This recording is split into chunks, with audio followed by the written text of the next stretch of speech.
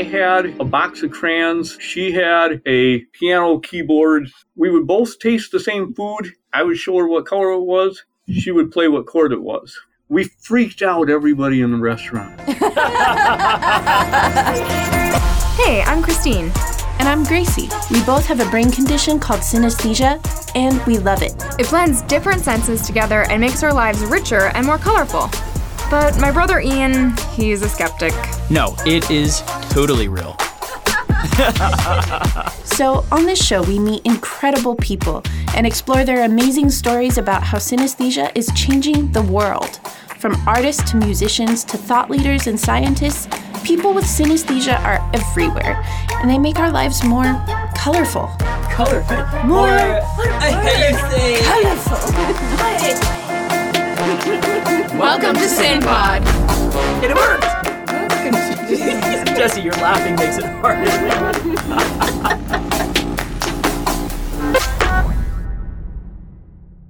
Hey, welcome back, everybody. This is Ian, and I'm here with Grace and Christine. Hello. And we're here with a really exciting guest. We're here with Sean Day, who's the founder of the Synesthesia List, which is an international forum for synesthetes and synesthesia researchers. And he's the former president of the American Synesthesia Association. He's also the current president of the International Association of Synesthetes, Artists, and Scientists, and he's been in that position for about 5 years now. Really pleased to have you. Thank you. I'm delighted to do this. Well, so to start off, what was your first experience with synesthesia? How did it come on your radar? How did you discover it for yourself? There's at least 2 or 3 different points to that. I have what you might call congenital synesthesia, so born that way type of situation. So I was aware that I was visually seeing things out in front of me for music, at least by the time that I was 5 years old. According to my parents, I was talking about colors and shapes for music when I was 4 or maybe even younger.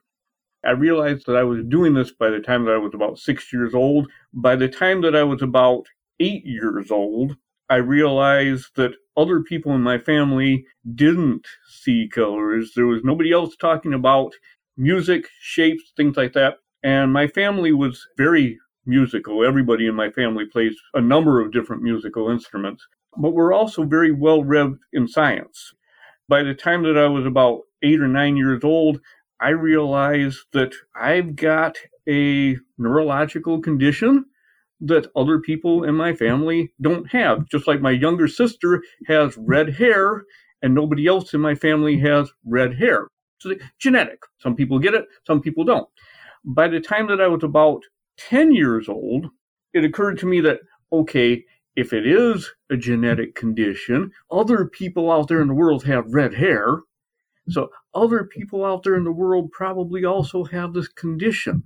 So by the time that I was 9 or 10 years old, I was searching for other people that have it. I have been ever since. That's amazing. Wow, that's incredible. That thought process is incredibly self-aware. That's very impressive. Great use of deductive skills. Yes. Yes. So when did you first find out what synesthesia was?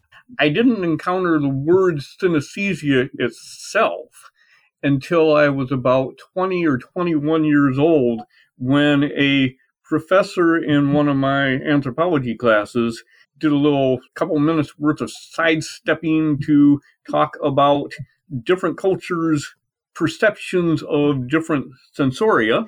And all of a sudden she was talking about synesthesia for about a minute or two. And hey, I recognize that.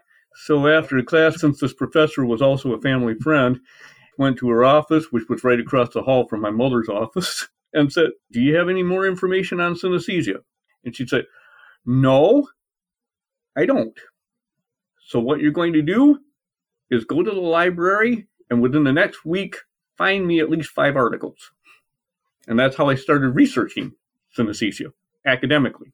Beforehand, I had just been mainly searching through the music community, all the musicians that I knew, trying to find other musicians. By the age of 21 or so, I had found a couple, But once I started doing academic research of synesthesia, got into it a lot more. So you mentioned that you have congenital synesthesia, as you call it. Is there a different sort of synesthesia or a different origin of synesthesia than just inheriting it? Yes. Yes, there are. You can acquire some types, not all types, but some types of synesthesia through brain injury, like, for instance, a stroke or during epileptic seizures or from a tumor or a gunshot wound or a concussion or something like that. You can also very temporarily acquire some types of synesthesia through hallucinogenic drugs like LSD or peyote, ayahuasca. You can also attain a little bit of temporary synesthesia, kind of, sort of, if you go into meditative trance. It's very difficult to attain, been there, done that, but it can be done.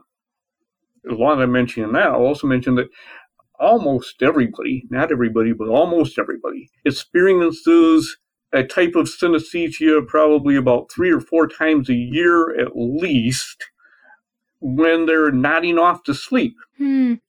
Like you're staying up late watching a movie or nodding off or something like that, and all of a sudden there's a loud knock on the door or a thunderclap or something like that. Not only do you hear it, but you see it, or you might feel it on your arm or something like that. And it's not even really considered synesthesia per se, but it is. Guys, I have synesthesia. You've got it. I've got it. Now a member of the club. That's right. So it seems like after you left your professor's office, your interest in synesthesia continued to grow. What was it about the study of synesthesia that so intrigued you, and what were some of the early discoveries that maybe helped you desire to continue that research? Okay, you have opened a can of worms here. I'll tell you what the actual real story is, because I'm no longer really embarrassed about telling the story. Ever since I was maybe like 5 or 6 years old, as I said, my family is very well read and science fiction fans. Star Wars, Star Trek. I remember watching Neil Armstrong take his first step on the moon. And so from the time that I was 5 or 6, I wanted to meet aliens. I wanted to be one of the people who talked to aliens. Well, as I got a little bit older, I realized that my chances for that were pretty darn slim. I could go on into linguistics, which I did. I did major in linguistics, got my PhD in it. Right? But I figured that, okay, I'm not going to be the linguist who talks to aliens. But then, as I was moving toward this, I realized that, okay, instead of trying to meet the aliens out there from another planet, why not instead look at the aliens right here on Earth? Other people from other cultures. Yeah. When I was at university, I majored in anthropology, cultural anthropology, and linguistics, talking to people from other cultures. Now, during the time that I was studying anthropology, a big thing in the field was the whole movement of, instead of an anthropologist traveling on off deep into the Amazons or on into the highlands of Papua New Guinea, new trend was to study your own culture. And especially if you had some insights into a subculture of your own culture, study that subculture. And so there were anthropologists studying prison cultures, or gay and lesbians, or something like that. And I figured, okay, hey, say I've always been interested in meeting other synesthetes anyway. Let's study the worldwide synesthete culture, study differences in synesthetes around the world, and try to meet synesthetes around the world. So, got interested in synesthetes because I wanted to talk to weirdos. To Earth's aliens, yes. That research, then, is that what was the impetus for your synesthesia list, then? Can you tell us more about the list? Because Gracie and I were blown away when we stumbled across the list Can you tell us more about that? Yeah, although there's not too much of a story there. When I was in university working toward my PhD, I was working on a PhD in linguistics, and it's still around. But during that time, a big thing in linguistics was a whole listserv known as the Linguist List, which connects linguists all over the world, and linguistic researchers can trade questions back and forth. And I was a member of that and getting things on linguistics or such. But as I moved toward my doctoral dissertation, which was on synesthesia, I thought, well, okay, I've got questions. I want to reach out to other researchers. All of a sudden, it sort of hit me. How about creating a listserv for other researchers? By that time, I knew of maybe like 4 or 5 other researchers who are also doing research on synesthesia. And then, as that idea hit me, another idea came to my mind, which was, well, okay, how about a listserv service for synesthetes to talk to other synesthetes? Yeah. Hey, that would be an interesting idea too. And then, all of a sudden, it hit me, or actually, it was brought to my attention, that these two ideas were not mutually exclusive, put them together and do something that the Linguist List wasn't doing, right? Something totally different, which was, right, create a listserv for both the synesthetes and the researchers together, so that the researchers could ask each other questions, the synesthetes could ask each other questions, synesthetes could ask researchers questions, researchers could ask synesthetes questions, every which direction, put it all together. And this would be probably one of the first types of services which has neuroscientists and the people that they're studying asking each other questions right there in the service. Right. That's cool. What are some things about the list that surprised you as it got started, or some happy discoveries along the way? A couple of the happy discoveries were that the interest started spreading worldwide. Now, I created the synesthesia list over 20 years ago. It has, coming toward 2,000 members, representatives from every continent on Earth. Yeah, that's cool. That is including Antarctica. Wow. That's awesome. Another happy thing about it is that parents encourage their children to join, and there are young children who are becoming very well educated in their synesthesia. A 10-year-old can ask one of the top experts in the world a question, and darn well probably will get an answer. That's super cool. That's a very cool thing. In some ways, you're like the real-life version of Amy Adams' character in the movie Arrival. She's one of the leading linguists in the world, and she's called in because these weird monoliths start appearing, levitating over the Earth, and she ends up finally making contact and speaking with the aliens. But you're doing kind of the real-life corollary or equivalent, which is you're doing, the closest thing you can do to that. Yeah, 10-year-olds are aliens in their own way. That's right. Except the difference is I'm one of the aliens. Which maybe gives even more insight into discoveries that can be made in communicating with the other aliens. I like this. Did the list lead to any breakthroughs or new understandings about synesthesia after it was begun? Oh, yes. All kinds of new discoveries, all kinds of bursting bubbles, getting rid of a lot of misconceptions, which it's still doing, very quickly revealing that there were dozens and dozens of different types of synesthesia, revealing very quickly that poetry and language, synesthetic metaphors in language and poetry, have nothing to do with actual synesthesia. Synesthesia List helped in setting up laboratory research programs which helped to confirm that for some types of synesthetes, their brains actually are structured a little bit different. It is neurological. Help confirm that they're not just making it up, they're not delusional. Also help to confirm that at least some synesthetes, around about 10% of the ones who claim that they are seeing things out there, they actually are seeing things out there. Doesn't mean that there is something out there, but it does mean that their brain is operating that way. They are seeing something out there. I'm one of those types. Yeah. What are some of the newer misconceptions that you've encountered? Oh goodness. I'd probably have to stop and think. Some of them get a little bit technical.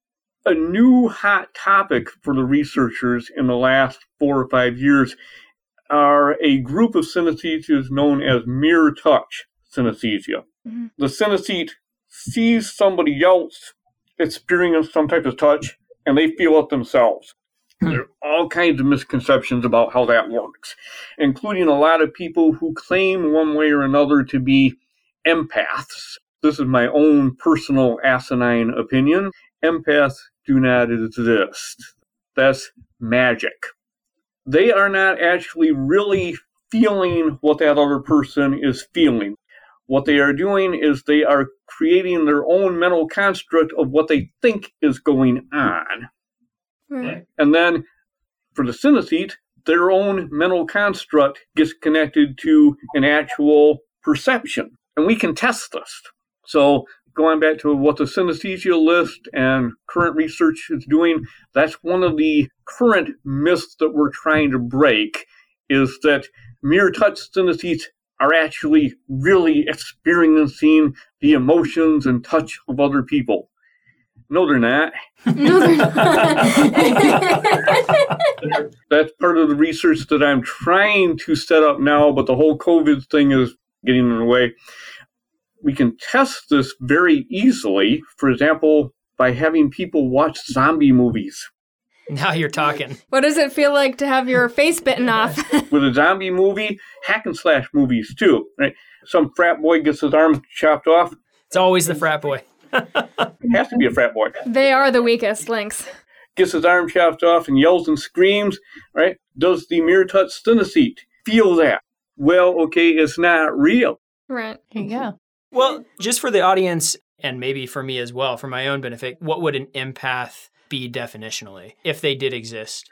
A real empath would be somebody who, upon seeing somebody else touched or hurt or such, actually truly really does feel that other person's emotions, feels that other person's pains, feels that other person's touches on the body. Not just feel an equivalent to that thing, but feel the actual pain or sensation. If they actually are feeling the pain and emotion, it would be totally and completely equivalent, and it would be accurate. Right. Mm-hmm. Whereas with a mirror touch synesthete, we can show it's not accurate. Right. It seems like a lot of the work that you've done, and even interviews you've done that I've appreciated, do a really good job of perhaps demythologizing synesthesia. There's still a lot of wonder and mystery about it that I think can make people perhaps have a vision of it that is overly romanticized or sentimental.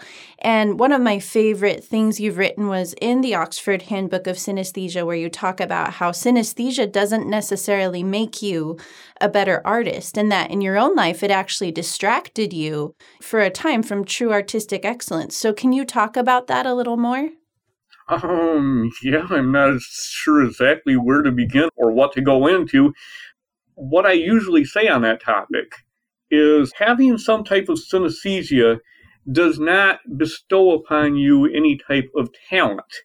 For example, if I have a guitar and I have music-related synesthesia, which I do, I've got both, the fact that I've got synesthesia doesn't make me a better guitar player. Mm-hmm. And if I want to be a good guitar player, I need to learn how to play the damn guitar. I need to get on stage and perform. I need to have the experience of being in a rock band. I have to have the experience of doing some really crappy music in front of audiences, and maybe every once in a while doing some really good music. Right? Talent comes from training, experience, and a lot of hard work. Mm-hmm. Synesthesia might give you a different perspective on how to approach the hard work. Right. Mhm. Yeah. Along the same lines, if I had, for example, graphing-related synesthesia, colored letters, colored words, something like that, it might give me some new insights for creating a new type of poetry or word choice for different things or such. But if I want to be a successful published author, I still have to do the damn work. Let's say that I want to be a professional musician. I want to be a great guitar player, and my type of synesthesia is touch to flavor. Helpful. It's real cool. Different touches on different parts of the body produce different flavors in your mouth. So that might be a real fun type of synesthesia, but how is that going to help me be a better guitar player? Mm-hmm. Just having a type of synesthesia is not necessarily going to bestow talent on you. Along the same lines, if I've got maybe like musical chord to visual synesthesia, might help if I want to be a piano player or a guitar player. Doesn't help as much if I want to be a professional chef. Mm-hmm. One more thing and then I'll shut up on this. One of the things about talking about synesthesia and talent is that we don't have a good definition of talent in the first place. But then also when we do talk about talent, we usually talk about musicians, singers, or painters, artists.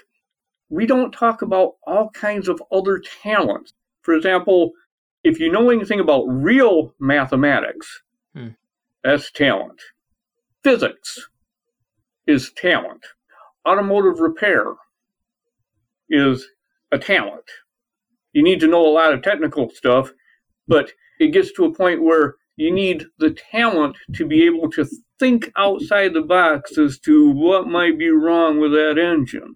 Mm-hmm. We never even mention things like carpentry, Right. cabinet making, or electrical engineering, computer programming.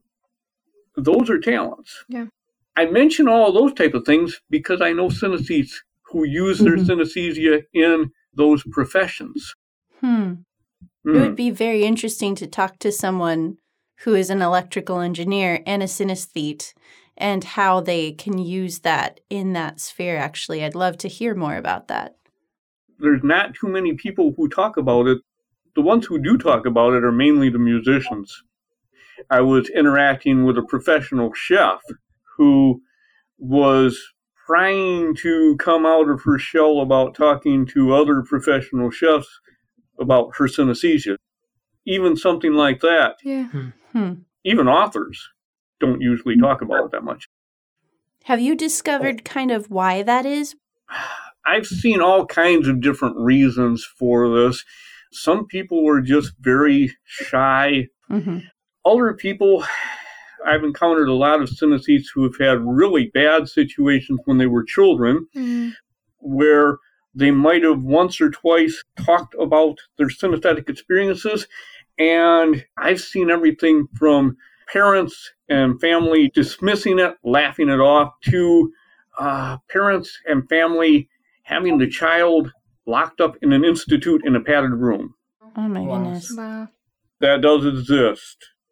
I know of cases where an 8 or 9-year-old is just talking about seeing colored letters and numbers, and the kid ends up in a padded cell Wow. That's so sad. on drugs because the parents are so scared of this. I've also encountered cases where the parents are highly religious, and so they literally demonize synesthesia.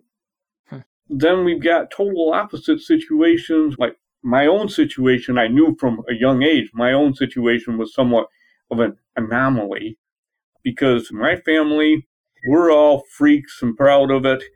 From the youngest age, I was brought up to be totally iconoclastic and proud to freak out others.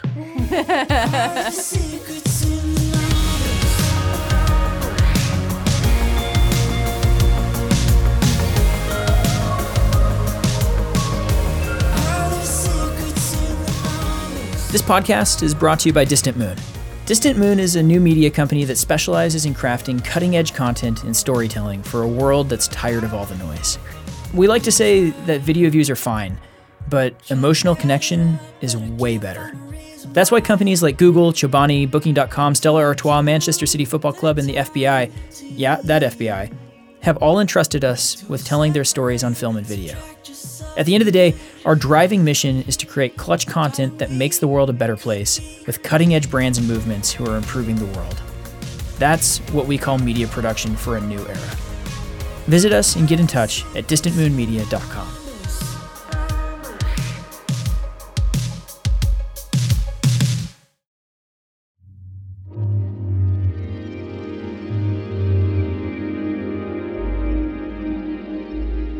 In this vein of people being kind of unwilling to discuss their synesthesia or not knowing how to speak about synesthesia, it would seem that the dialogue about synesthesia as something that's a relatively frequent human experience, 1 in 20 people having it, according to current numbers, really is a fairly recent phenomenon. And you've done a lot of work in your career looking at what seem to be synesthetic connections from throughout history, going, all the way back to ancient civilizations like China or Greece or, Egypt and even earlier civilizations. Can you tell us a little bit about that work? I and others that I work with, we are trying to track down early cases of synesthesia going back in history or such. But the thing is that synesthesia doesn't leave any traces on the bone. No, seriously. Yeah. Or at least we don't know what to look for yet. So the point being that we really can't trace things back much further than some clues that might pop up within the last millennia. Mm-hmm. As far as actual case studies of synesthesia go, we've been able to trace case studies all the way on back to 1812. So we've got over 200 years worth of academic research on synesthesia. Mm-hmm. But if we're trying to find out whether somebody who lived 1,000 years ago, 2,000 years ago, was a synesthete or not, that gets a lot more difficult. Mm-hmm. Not to be pompous or whatever here, but I'm probably considered to be the authority on this, or at least one of the top two experts, right, toward trying to make a determination as to whether the way somebody is talking about certain perceptions indicates that they have synesthesia or not. Doing that, been able to make some educated guesses about, for example, Japanese poets from over 1,000 years ago. Mm-hmm. And a couple of Chinese authors from almost 2,000 years ago. Mm-hmm. Certain things from Peruvian art way on back before the Inca.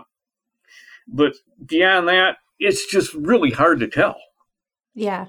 You showed some links between Aristotle making between, I think it was color and taste that he wrote about in one of his works. Would that be the sort of thing that might indicate synesthesia? My colleague, Dr. Yavanski, did more on that than I did. We sort of borrowed some of his stuff. But actually, no, that would not be synesthesia. Just about every culture has some type of taught synesthetic, quote-unquote, connections. Some of them are inherited through history or such. Others, they're developed because they're convenient, they're fun, children's play or such. So what Aristotle got going on, he wasn't displaying his own personal synesthesia. He was just talking about a general cultural convention that was something taught to little school children back during his age around the Mediterranean. I could give you other really easy, convenient examples of similar type of things that we're taught today. They're not synesthesia, they're culture. Culture-based associations.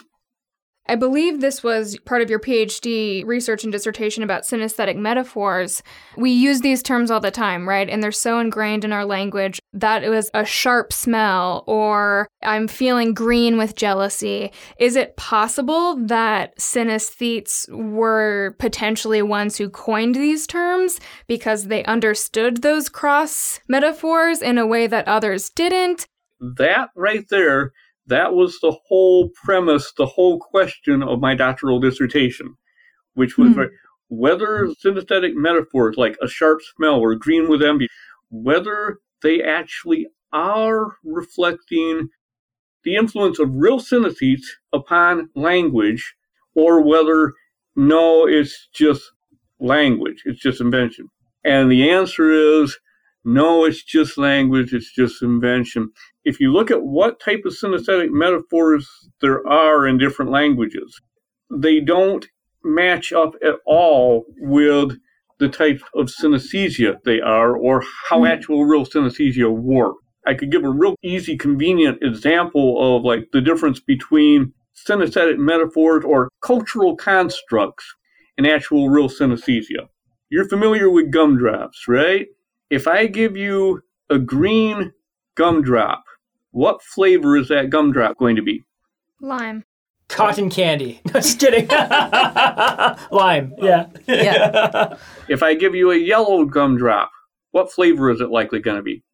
Lemon. Okay. Now, every synesthete is brought up in at least one culture with at least one language. So they're learning that language. They're learning that culture. I was brought up in a bunch of different cultures with a couple of different languages or such.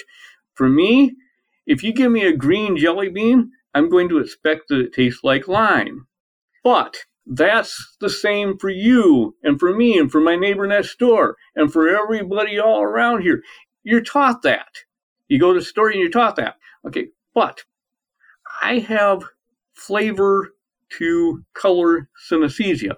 So, put the green jelly bean in my mouth and taste the lime, and the flavor of lime makes me see a color. What color?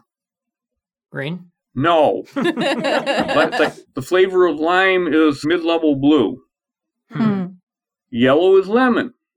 If I put the lemon jelly bean in my mouth and taste lemon, what color do I see? Red. Yeah, a different shade of blue. Interesting. Different shade of blue. Lemon is a light sky blue or such. That's me. If I ask other people, they're going to answer something different because real synesthesia is quite individualistic. I'm operating in both systems at once. I'm operating in the culturally taught system, and I'm also operating in my own synesthesia perception. Yeah. Right. I often wonder, is that individualistic nature of synesthesia that's very kind of subjective in a case-by-case situation, does that make the science more difficult than other forms of scientific study? And as a corollary, is that perhaps one of the reasons why historically synesthesia has been either less trusted or maybe kind of have scientists snub their noses at it in history? Yeah. Initially, going back like 30 years ago and beforehand, one of the big problems with synesthesia research was that there was this assumption that all synesthetes would have uniformly the same perception. If you saw a color for the letter A, it would all be the same color. If you saw a color for the sound of a trumpet, everybody would see the same color. Although, as I mentioned beforehand, we had case histories of synesthesia going all the way on back to 1812. All you had to do is just actually look at the case histories, and you see almost immediately that it's very individualistic. But the researchers weren't looking at that. They were just assuming that everything was going to be the same. That caused all kinds of problems because they kept on encountering that it wasn't the same. Duh. Richard Cytowicz's initial book on synesthesia sort of broke open the whole thing that synesthesia is quite individualistic, and he got the idea across. Slowly, gradually, he got the idea across. Right? Yeah. To your other question, nowadays, the individuality-ness, or whatever you want to call it, of synesthesia, it only causes problems for the researchers who are still stuck in that mode of thinking that everybody has to be the same. Right? But most of the researchers who actually get into it a little distance start realizing that no, some of the underlying neurology, some of the underlying genetics, some of the underlying causations might be the same or similar. But if you move to a different level of things, that similarity in the causation is what's going to cause individuality in the actual manifestation of synesthesia. If you accept that and operate from that mode, which isn't really that difficult to do, you just have to start doing it. If you start operating from that mode, the science becomes pretty easy, and it becomes a lot more enjoyable because the facts out there start supporting what you're thinking, instead of you're constantly being contradicted by the fact that it ain't all the same. Right. Well, and so my understanding of the scientific method is that a huge portion of science is based on repeatability of the experiments, right? So what was the discovery, or what was the breakthrough in terms of discovering that could then be repeated that made synesthesia an actual kind of hard science that could be studied and treated as a hard science? A lot of different things along the way sort of built up toward it being a hard science. So it's difficult to hit any one thing. Sure. But if I was going to look at one thing that sort of like was a game changer on it all, was when Satoic and others following after him started doing brain scans of synesthetes, and were able to show from the brain scans that there actually was something different going on in the brain. Right. Yeah. That there actually were perceptions being generated, like visual perceptions in what's known as the V1, V2, V4 area of the brain, back in the occipital lobe, back of the head. Those brain scans made a big difference, because part of the big problem with synesthesia research is the whole question of whether people are just being imaginative. Right. They think they might be seeing things. They're making poetic connections. Or is there actually really something going on in their head? Now, the thing is, if you interview a synesthete, you get their statements, you get their reactions, but are they telling the truth? Is it believable? Right. The whole thing about the brain scans, that gave us a separate third-party, outside, impersonal statement of whether there actually is something truly going on or not. Right. Now, instead of taking the synesthete's word for it, we can take the magnet's word for it. But what if the magnet's lying? No, just kidding. No, seriously, that is one of the big questions. Really? What if our technology is giving us some false readings? But we've developed a whole bunch of other technology along the way. And there's different types of brain scans. And with that technology, we can go on back and correct things. If you're doing good science, real science, then even if science is telling you something, you keep on questioning it. Right. That's what science is. And we keep on testing it, we're getting the same results, which is that there is actually something there in the brain that's different.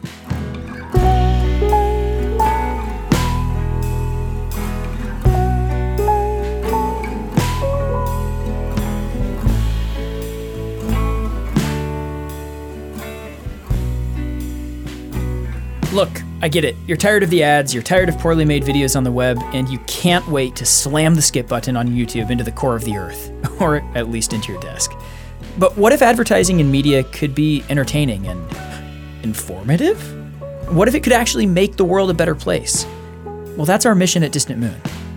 We think the best marketing for a brand or movement is actually just plain good-hearted, human-focused storytelling. So if you want to partner with a company creating clutch content that actually makes audiences want to engage with your company, nonprofit, movement, or story, hit us up at Distant Moon. We're the filmmakers and storytellers behind many of the world's most successful brands, nonprofits, and campaigns that you've seen out in the world. We're kind of like the Wizard of Oz, but if the wizard was actually, doing cool crap that made the world a better place. So visit us and get in touch at distantmoonmedia.com.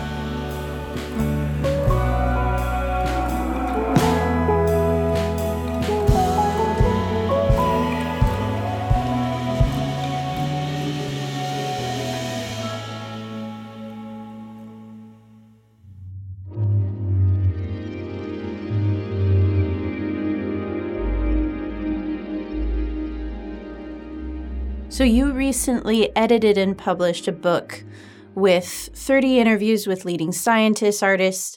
I wondered if you could talk a little bit about where there's some obvious scientific consensus on synesthesia and where there's still some mystery or some disagreement as to how it works or how to define it or what research should look like in the future. Oh, goodness.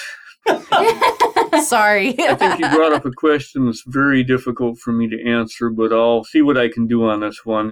There's general consensus now on some very basic things, like, for instance, there's generally a consensus that we can actually see 4 or 5 types of real synesthesia.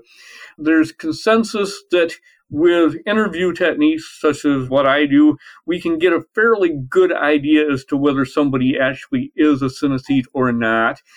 There's consensus that synesthesia is very individualistic. We can just do grapheme tests for that. Tests that we can do on like 5-year-olds and 6-year-olds and show that synesthesia is quite individualistic. So there's consensus that there's probably around at least 70 different types of synesthesia. But if we get into other things where there's a lot of debate, a lot of discussion, one of the big debates was at that conference that we had last October in Moscow. The question of whether or not everybody has some level of synesthesia or not, and it's just sort of a gradual continuum as to how much you have, or whether there's sort of a plateau jump. Right. Where the most recent research is indicating that almost everyone can experience synesthesia sometimes. For instance, when you're falling asleep, or if you're taking hallucinogenic drugs. Why does peyote, for example, make some people experience synesthesia? The potential is there, but it's only activated by the drugs. And then once the drug wears off, it's gone again. Mm-hmm. So there's indication that everybody might have it. But if everybody has it, then is it just a gradual buildup? Or is it sort of like all of a sudden there's some type of difference which differentiates the synesthete from the non-synesthete? Right. Mm-hmm. That's a real big debate. Yeah.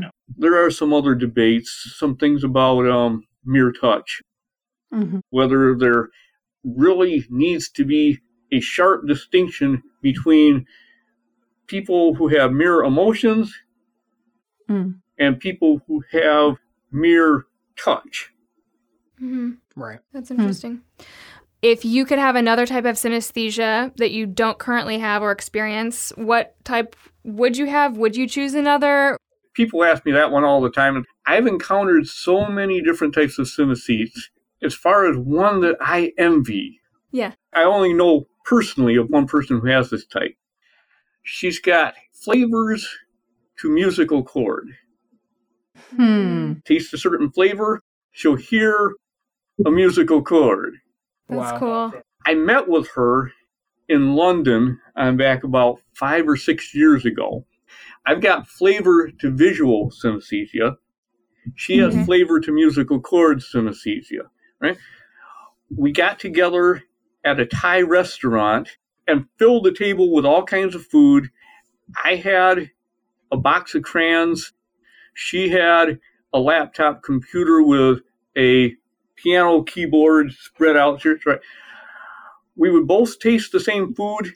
I would show her what color it was. She would play what chord it was. We freaked out everybody in the restaurant.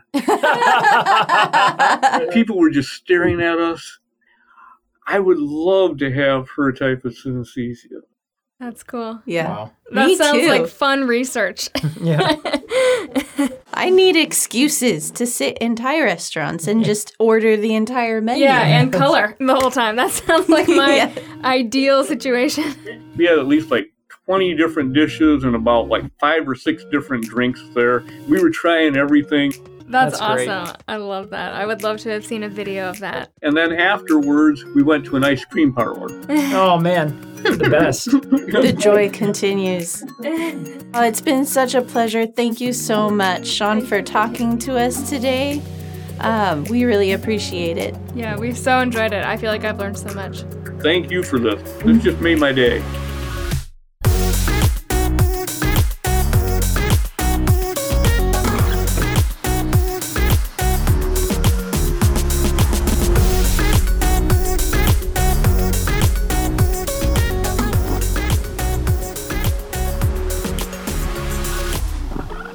Hey, thanks so much for listening to our show. We're having a blast making it, but we're just getting started and we need your help.